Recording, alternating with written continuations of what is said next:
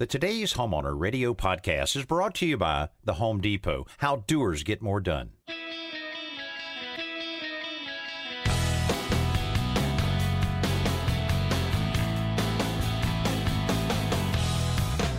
Welcome to Today's Homeowner with Danny Lipford, your partner in home improvement. Everyone has questions about their home. We've got the answers, and we have a few laughs along the way. Informative, entertaining, and sometimes off the wall. Home improvement has never been this much fun. Hello, everybody, and welcome to this hour of Today's Homeowner Radio. Got a lot to share with you this hour, including how to repair some 90-year-old windows. There's windows out there that are still good windows that just need a little love, and we're going to talk to a homeowner a few tips on that. Also, storage buildings. What are the best foundations? Concrete, wood, a variety of both. We'll tell you all about that. Also, we're going to give you some great tips on removing stubborn wallpaper and also removing stubborn soot from the front of a fireplace. That can be very frustrating. A lot of emails, as well as my co-host Joe Truini will have us a simple solution in a little bit. Joe, what can we expect? This is how to make a really simple and quickly executed entry into like a shed or garage or even your house, I guess, in the back of the house where the ground has sort of eroded and maybe turns muddy and soggy after a rain. So this is just a quick way to make a nice, simple entry that you don't have to be dealing with that. Doesn't have to do with dynamite, does it? No dynamite on this one. Well, you have to wait and stay just a tuned. Small dynamite. You stay tuned. You never know. At your house, I would use the dynamite. Hey, but we want to help you with anything. I mean, we make it so easy for you to get in touch with us. One way is to simply send us an email anytime, todayshomeowner.com/ask. We also remind you that you can go on Facebook and go to the Today's Homeowner Facebook page, which is just growing like crazy because they are posting things just every single day, numerous times, that are pretty interesting. A lot of times we'll have some surveys and some polls, and you can kind of see what other people are doing in and around their homes. We'd encourage you to join us there and then comment and send us anything there. Also, Pinterest and Instagram are very wide open, and of course TikTok and all of our reels and shorts that we put on. So we got a lot of things that we do, and we have a little fun, but we try to make it very useful information that we provide to you. And you can also pick up the phone and call us, 800-946-4420. Some wonderful calls we got this week. We're going to tackle a few of them right now. I live here in Virginia, and seems like everybody is having the same problem in their yards that I am. Voles, they are everywhere, all throughout this area. Front yard, backyard. It's just terrible. What is the best way to get rid of them? Thank you very much. No one ever calls and says we have one mole giving us trouble, right? It's always lots everywhere. Of moles, of they're course. everywhere. Yeah. They're very social creatures. You know, moles are unbelievable. I remember as a kid seeing one of them. That terrified me. They're scary looking, aren't they? They're scary looking things. I'm surprised they haven't made a movie about the mole that took over the neighborhood or something. What would be a gang of moles? I wonder if you have... Yeah, we should look that up. If you have 15 or 20 moles, is it a herd? I don't know. We'll have to look that up sometime. But Joe, you know it. Of course, we always talk about moles and voles, and as you've mentioned, vole, which is very similar, but they're vegetarians, and then moles, of course, will eat just about anything. And but it's all about. We have found over the years that it's the problem with the food source keeping the moles around, right? Absolutely, it's typically grubs, right, Danny? We've discovered that if you have grubs in your yard, and there's no way of knowing unless you dig up your grass, your turf, and take a look at the soil, maybe a little just below the grass or an inch into the soil. And who does that? Who goes around digging up their yard to see? But chances are there are grubs in there. And of course, that's why the moles tunnel underneath there and they're eating the grubs. So it sounds like there are a lot of grubs in this whole neighborhood, which isn't surprising, I guess.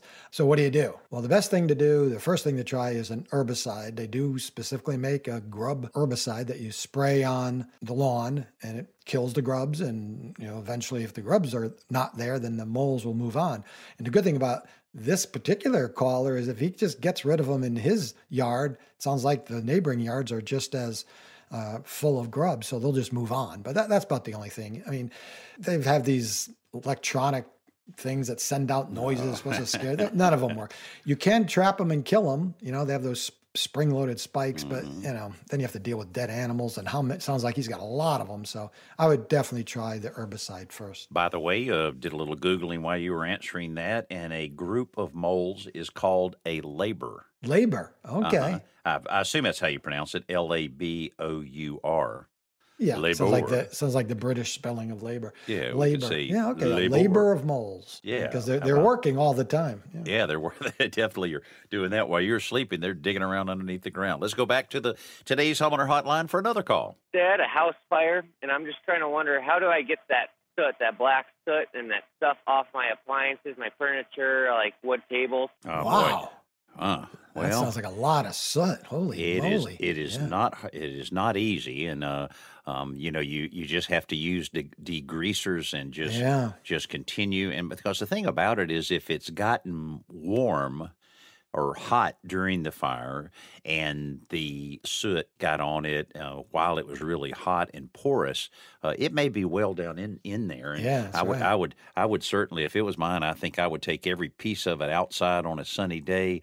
Yeah. And I think I would have to go ahead and do some sanding on it, just to lightly sand everything, clean it with degreaser, and then recoat it with paint or stain or varnish, polyurethane, whatever it had before. Because, well, all the little crooks and crannies and cracks that you have in furniture, that soot is in there, and it's going to be hard to get that completely out of there. But encapsulating it as much as possible, I think, is going to be the best bet. Yeah, I think I would try, as you said, use a degreaser, TSP, trisodium phosphate, mix it with water, and just clean it really well. He's got a lot of different surfaces, so I would try that first, and then come back. Any residual, you could try rubbing it with a damp, what do they call those? Mr. Clean Magic Erasers. Those things are they're pretty magical on what they can clean. Good. So, and they're pretty affordable. So I would try that as well. Maybe you can start with that. But if it's heavily sooted, like Danny said, you might need a degreaser. All right, let's go to the hotline for one more call. My wife likes to plant gardening around the house, and the neighbor's cat tends to use it for their bathroom. And we're friends with the neighbor. We don't want to start any trouble with the neighbor, but wondered if you had any suggestions for keeping the garden safe from cat dropping. Thank you. It is so funny tough. that just two days ago, I had a friend of mine telling me that almost this exact story. It might have been them calling in, who knows? But they were talking about how they, friends with the neighbors, but the neighbors have several cats, and the cats are coming over, and they just keep tearing up. They're digging and scratching around in there, probably using the bathroom or whatever. And I said, well, what'd you do? He goes, well, I bought a scarecrow. And I knew exactly what he was talking about. Right. If you recall, this is something that we've recommended a number of times when people have had trouble with woodpeckers on their, destroying their house, or deer eating their plants out in the yard. It's simply a motion sensing sprinkler system. So you just have this little device, and you can put it right in the ground, or sit it on the ground, or set it somewhere, and you have water hose to it. You leave it on. Well, as soon as it senses any kind of movement in that area, it will turn on and spray for as long as you set it. It can spray for 5 seconds or 5 minutes. Well, if you put it in those areas where the cats have been, doing their thing there, you're able to scare them off. It won't take many times that you'll be able to scare them off. Even leaving it there and not even turning it on is a good deterrent. But that completely solved the problem with my friends. However, he said, do remember to turn it off, because when you're taking your garbage out, you're going to get a shower. So, but I mean, that works in a lot of cases. I've often thought about them down at my boat dock. I see the fishermen going by and fishing in and around my dock. Well, my dock I put Christmas trees under there. I feed the fish. I do all of that. Hey, those are my fish. So, but I'm trying to Danny's claiming the fish. Right. I'm trying to be tolerant, but I have. It did cross my mind about taking one of those things. Can you imagine fishermen out there early in the morning? He's going along fishing, and all of a sudden, he probably wouldn't make for good good relationships in the neighborhood. Not. No, yeah, but anyway, but cats, you can just Google scarecrow sprinkler system. I've done that before. They're not very expensive, and be able to solve that problem right there. Hey, coming up, we're going to be talking about storage buildings. If you're thinking of adding a storage building to your backyard, you need to make sure that it's on a good, firm foundation. We'll tell you all about it when we come back here on today's Homeowner Radio. We'll be right back.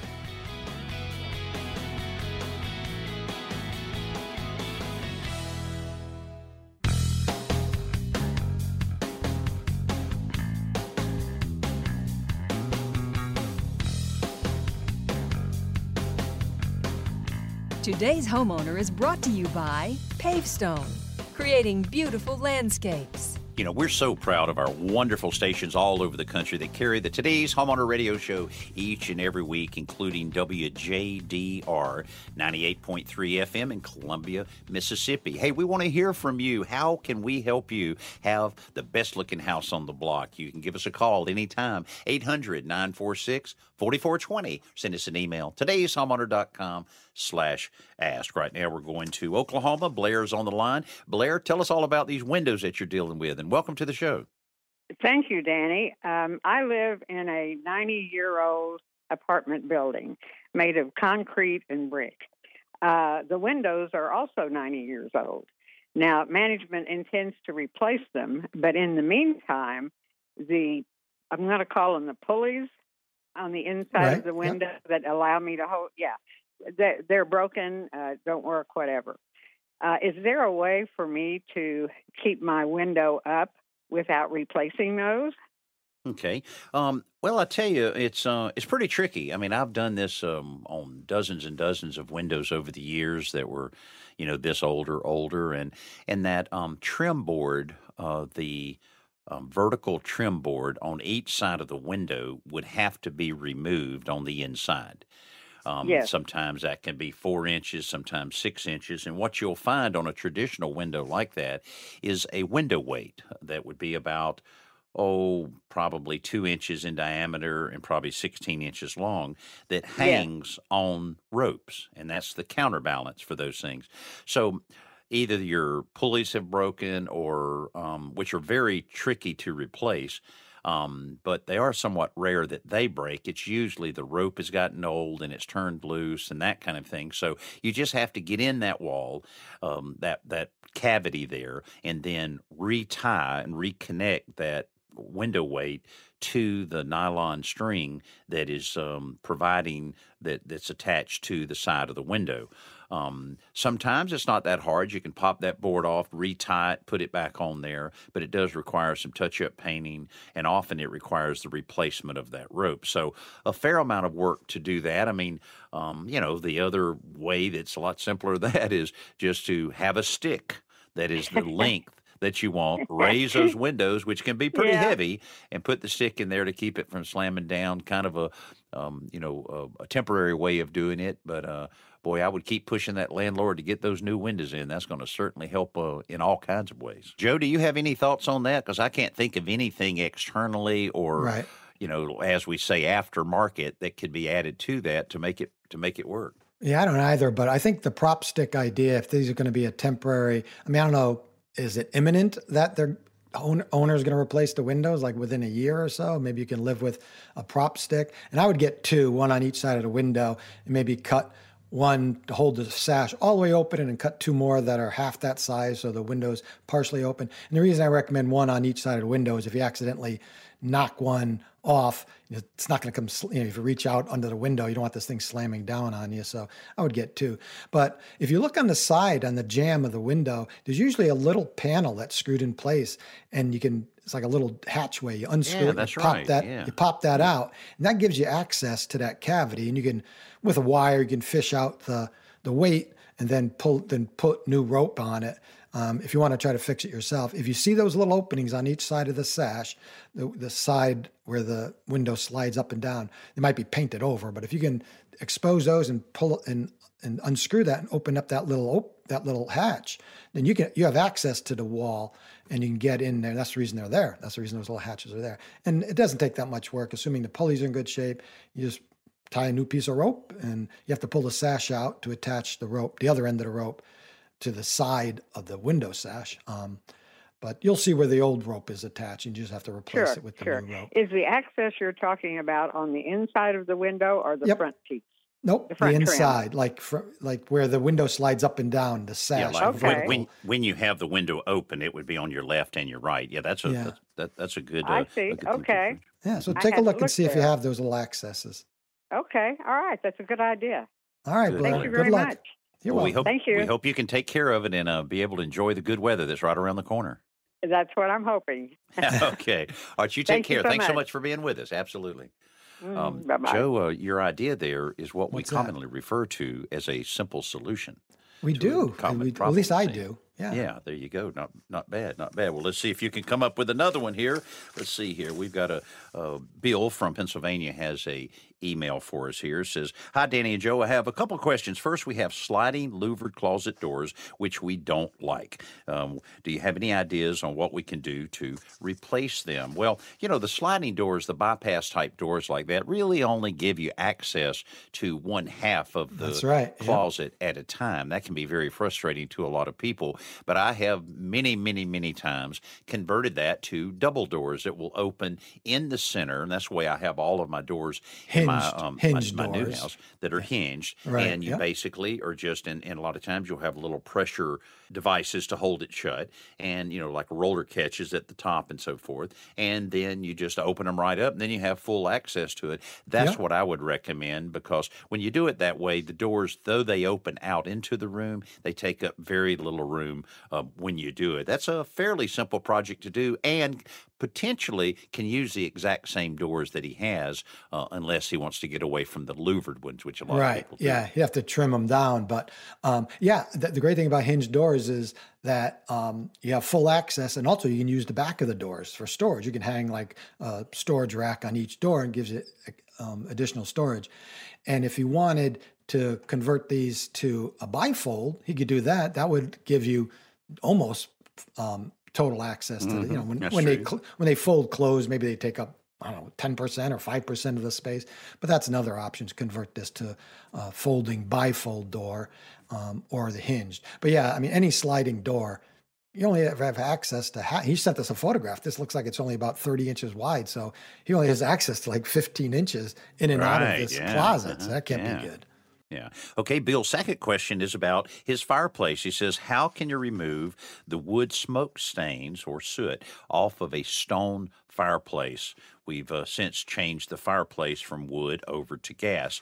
And Bill sent us a picture here, and it's a very typical thing where you have that accumulation of that dark soot directly on the stones. And the problem with that, particularly with real stones, they probably were not sealed, and that means that soot has soaked down into there. So you got a little bit of a mess to deal with. But I have used TSP, trisodium phosphate, that we mention all the time, Yep. mixed with water the proper way. Maybe mix it to where it's almost a paste. And then you take a spray bottle and lightly wet the area that is stained, and then apply this paste on it. Just kind of rub it in. Get your little plastic brush. Just kind of rub it in. Work it a little bit. Let it sit there a while. You want to cover up everything below it, because you'll have a fair amount of water and dripping that takes place. And let that work a little bit, and then scrub it off with clean water. And might have to do it a second time, but I found that works very, very well. I let my grill burn a little too hot one time, and the stone I have above it did the same thing. And the TSP did a really good Yep. job on it. A little bit of elbow grease you have to use, but for Yes. the most part, it worked very well. And especially in this case, because it looks like it's a pretty rough stone surface. So a good stiff bristle nylon brush will help get that TSP solution in there. And you're right, you have to, because it's a vertical surface, you want to mix it to a thick paste and let it sit for a minute and scrub it off. I mean, it's amazing how many times we recommend TSP and it works. Stands for trisodium phosphate, which sounds like a really terrible chemical, but it's pretty benign. And wear glasses, safety glasses and gloves, that kind of thing. But I'm sure that would clean this soot right up.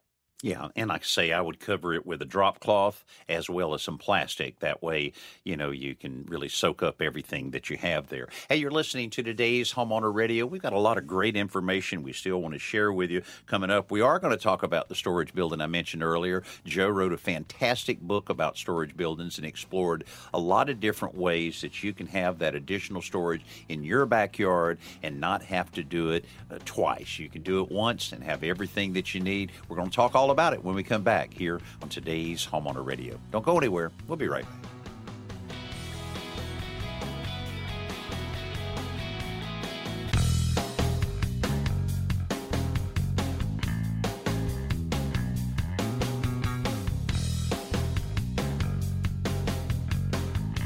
Today's Homeowner is brought to you by Tight Bond, the pro's advantage. Hey, wanted to check to see if you are receiving our Today's Homeowner e-newsletter. We send it out once a week. A lot of great information that you can use around your home. Completely free, very easy to get on the list by simply going to todayshomeowner.com/newsletters. Right now, we're going back to the hotline. Encourage you to call us at 800-946-4420. Keith is on the line from Florida. Keith, welcome to the show, and tell us about some of your plans for your backyard there. Hey, you guys! Thank you for taking my call. Sure. Mm-hmm. I even got my Today's Homeowner 25 years of Danny Lipford hat on today. Oh, there you go. Good for you. Those are collector's items. Good for you. Oh, Keith. yeah. Oh, great. Even Danny's not wearing his hat today, so I'm glad somebody is. Well, thank you for the hat. So, it finally happened. My wife decided that she wants to park her car in the garage, which means I got to get all my stuff out of there. How unreasonable to park a car in the garage. What is she thinking? She's being a bully. That's what she is. She's just a bully. Well, so you know what that means. I got to build me a shed in the backyard. Okay. And got a location picked out, and the size would be around 12 by 16, 12 by 18, something like that. Now, because we're in Florida, we got a lot of hurricane codes and all that, so they kind of give you just two options for a foundation. And the first one is to put it up on poured concrete pilings and, build a deck on top of them off the ground. And the second is to just pour like a 4-inch thick concrete slab right on the ground. So, I'm thinking the slab, either way, I got to get into concrete work. But I'm thinking the slab would probably be the easiest.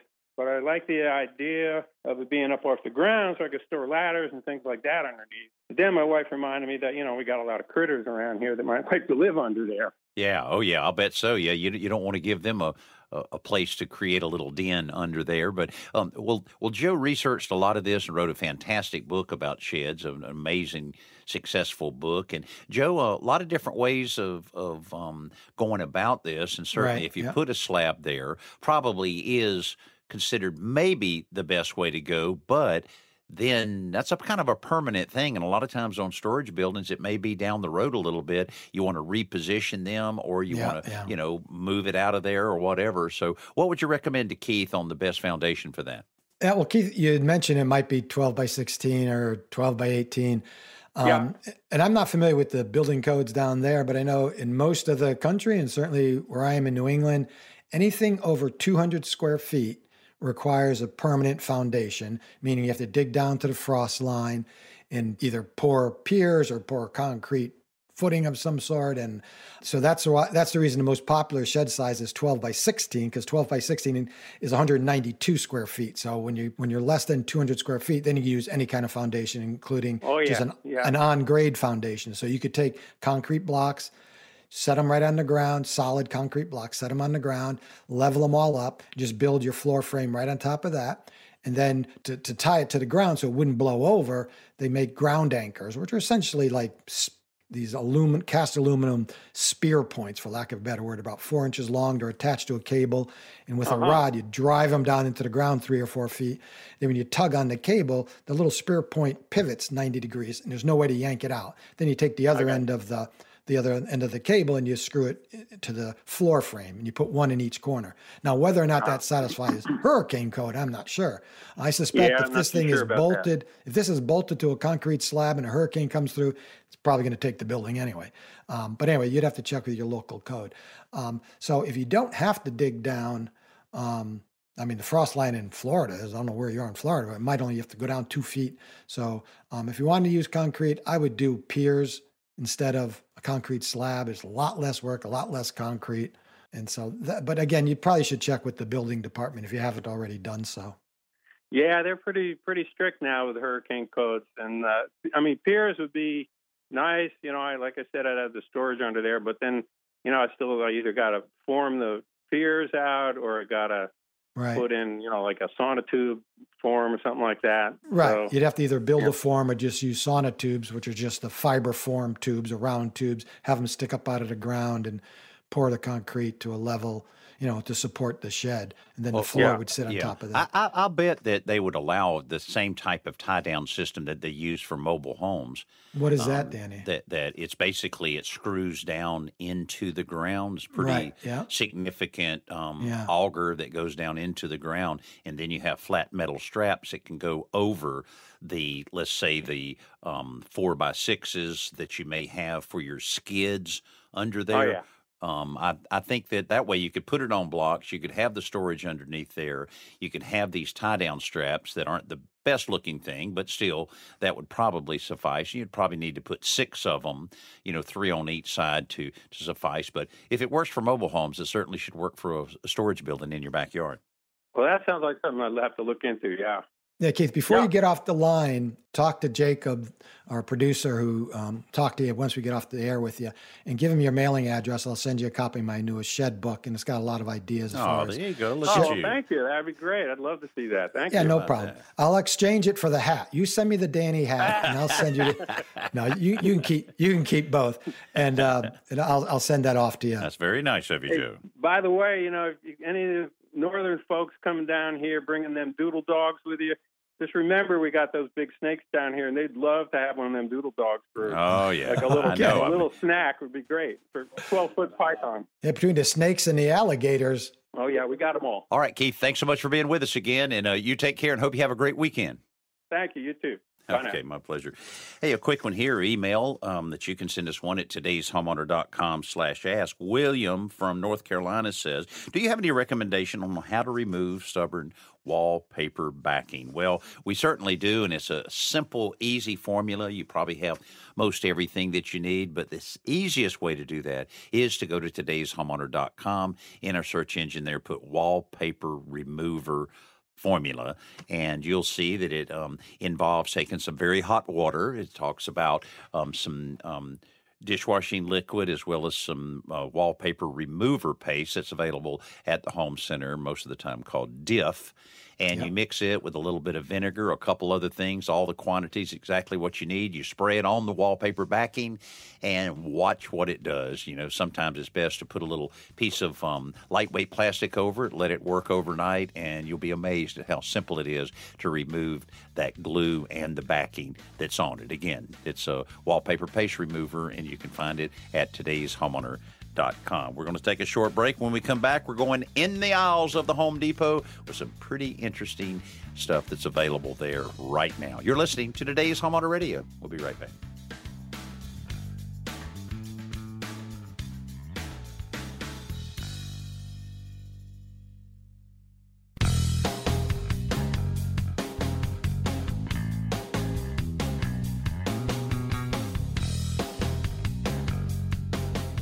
Today's Homeowner is brought to you by Deitch Coatings. Easily roll on your new stone countertop, garage floor, and more in just a weekend with Deitch.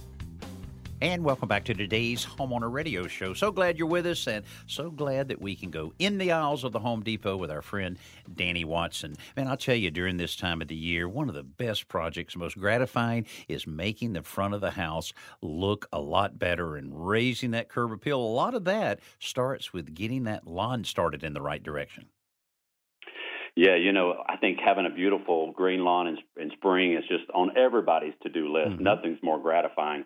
And, a great way to green that lawn up after a long winter is pick up some Scott's Turf Builder Triple Action. What I love about the Scott's Triple Action is not only does it have the nitrogen that's going to green up your lawn, but it also has weed killer. It has a pre-emergent as well as a post-emergent for your weeds that have come up, and also helps to suppress the crabgrass. And we all know you have to get ahead of that.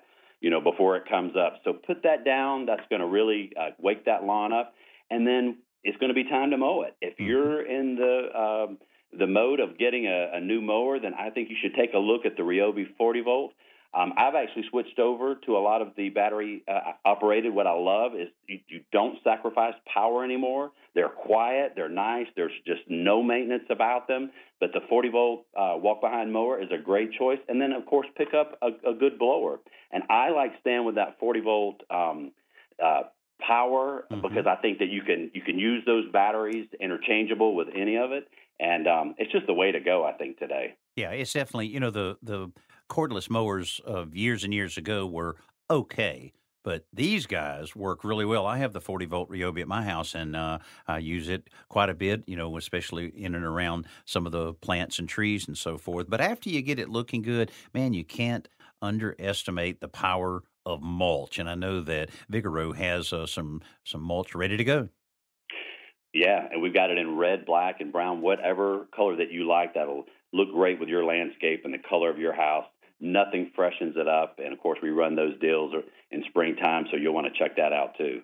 And I'll tell you what, painting is always so good. And, just step back and look at your house a little bit there. And if you have some paint that's looking a little bit weathered, put a fresh coat on it after you prep it properly. And you may even want to put a splash of color on there. And, of course, everybody there at the paint counter at Home Depot can help you out on mixing up exactly what you want. But once you get it all nice, boy, I'll tell you, one of the most welcoming things you can do to a front porch is go ahead and take care of some of that Hampton Bay furniture that's available. We have a great lineup of furniture this year. Hampton Bay, like you said, is a great brand. We have the Pinecroft French linen. It's a two-piece wicker outdoor lounge chair. And, of course, there's so many other choices, but we have the entire lineup. Like you say, fresh furniture on the front looks great. Maybe a new dinette set for out back. And I'll tell you what, I love landscape lighting. That can certainly enhance it and, again, make for a really cool look outside your house. And there's so many different low-voltage landscape kits that are at Home Depot to be able to easily do that on your own. But also, people are more and more have things out in their yard, different kind of yard art and so forth. Even maybe that little garden gnome you might have in your yard might start looking a little moldy and mildewy. What do you recommend to get those nice and cleaned without spending all day scrubbing on it? Yeah, pick up some of the 30 seconds cleaner, ready to spray.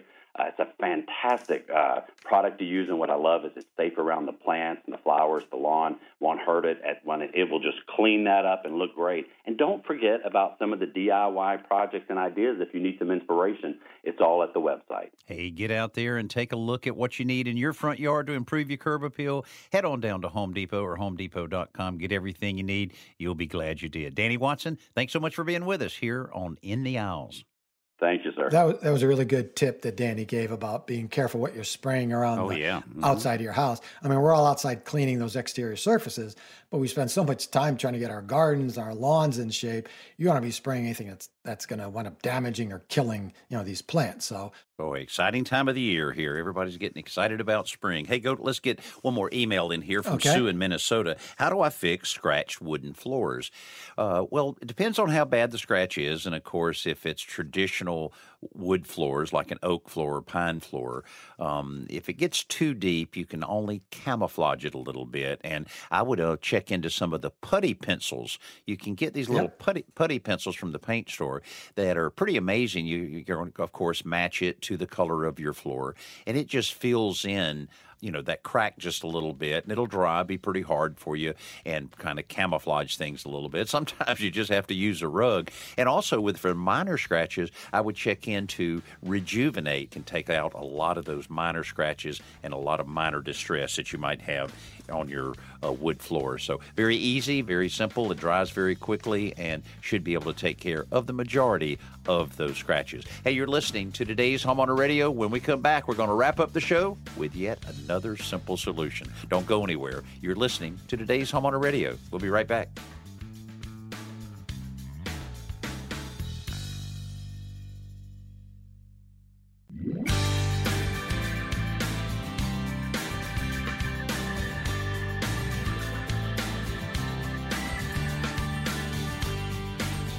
Today's Homeowner is brought to you by Custom Building Products. the leader in flooring preparation products and tile and stone installation systems. And welcome back to the show. And it's that time of the show that so many people look forward to, Simple Solution Time. Joe, what do you have for us this week? All right, Danny, we were just talking about sheds and foundations for sheds, that kind of thing. Well, here's another tip. If you have a shed, traffic in and out of your shed will often get trampled down and worn out the ground right in front of the entrance to the shed. And as a result, of course, that area becomes sunken a little bit and it turns into a soggy, muddy mess after a rainstorm. And it's not a good situation. So how do you prevent that? Well, here's one way to keep that erosion at bay. And you just want to make a simple landing pad out of a few 2x4s, pressure-treated 2x4s, and some gravel. So you're just going to build a rectangular frame, and again, it's important to use pressure-treated lumber here, and out of 2x4s, and set it on the ground right in front of the entrance. And you can use a shovel to cut around the ground around the outside of the frame and move the frame out of the way and dig out, maybe 2 or 3 inches of dirt. And then set the frame back in place and line it with some landscaping fabric. That's just to keep weeds from growing through it, and fill it with gravel. Fill the excavated hole and the whole 2x4 frame with gravel. And you want to fill it a little above the 2x4s because it will settle down. You can tamp it down with like a long 4x4 or something, just compact a little bit, add more, because that will also settle into the ground over time. So you want to overfill it a little bit, and that's it. And now any water will drain right through it. You have enough gravel there, it's not going to erode the soil any longer. And if you need to move it, it's simple enough to move. If you decide to move it to add an entry deck or a set of stairs or whatever. So that's how to make a really simple landing pad for your shed. Well, I have that exact same thing right outside my workshop, a little 3x3 area there. Yeah.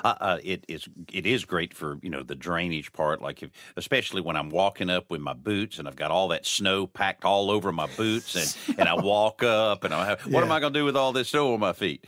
So it drains Yeah, it in very Mobile, well. Alabama, that snow has really become an issue. Yeah, boy, I'm telling you, blizzard conditions sometimes, I'll tell you. It actually got down to 30 degrees one time. Wow, good for you.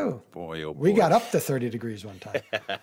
Hey, want to remind you what you can see on the Today's Homeowner television show this weekend. We're in over 90% of the country, so we'd certainly invite you to check out this episode. It's one we're calling A Growing Project. Pretty cool. It was a room that on the back of a home that used to be a little porch, and they closed it into a sunroom. Did a pretty good job on it many years ago, but it just didn't have a reason, didn't have a real mission there. But the homeowner really loves plants. She planted plants all over. She wanted more plants inside. We created this really cool sunroom and actually used some rectangular planting containers and built them into these little raised beds inside. Now, these were built out of cedar, so it's easy just to pick them up and take them outside if you wanted to. Matter of fact, that's what she was planning on doing is on some really good stretches of weather, her and her boyfriend can pick it up and take it right outside to benefit from all of the great weather that we'll have during the springtime. So you need to check it out because we did.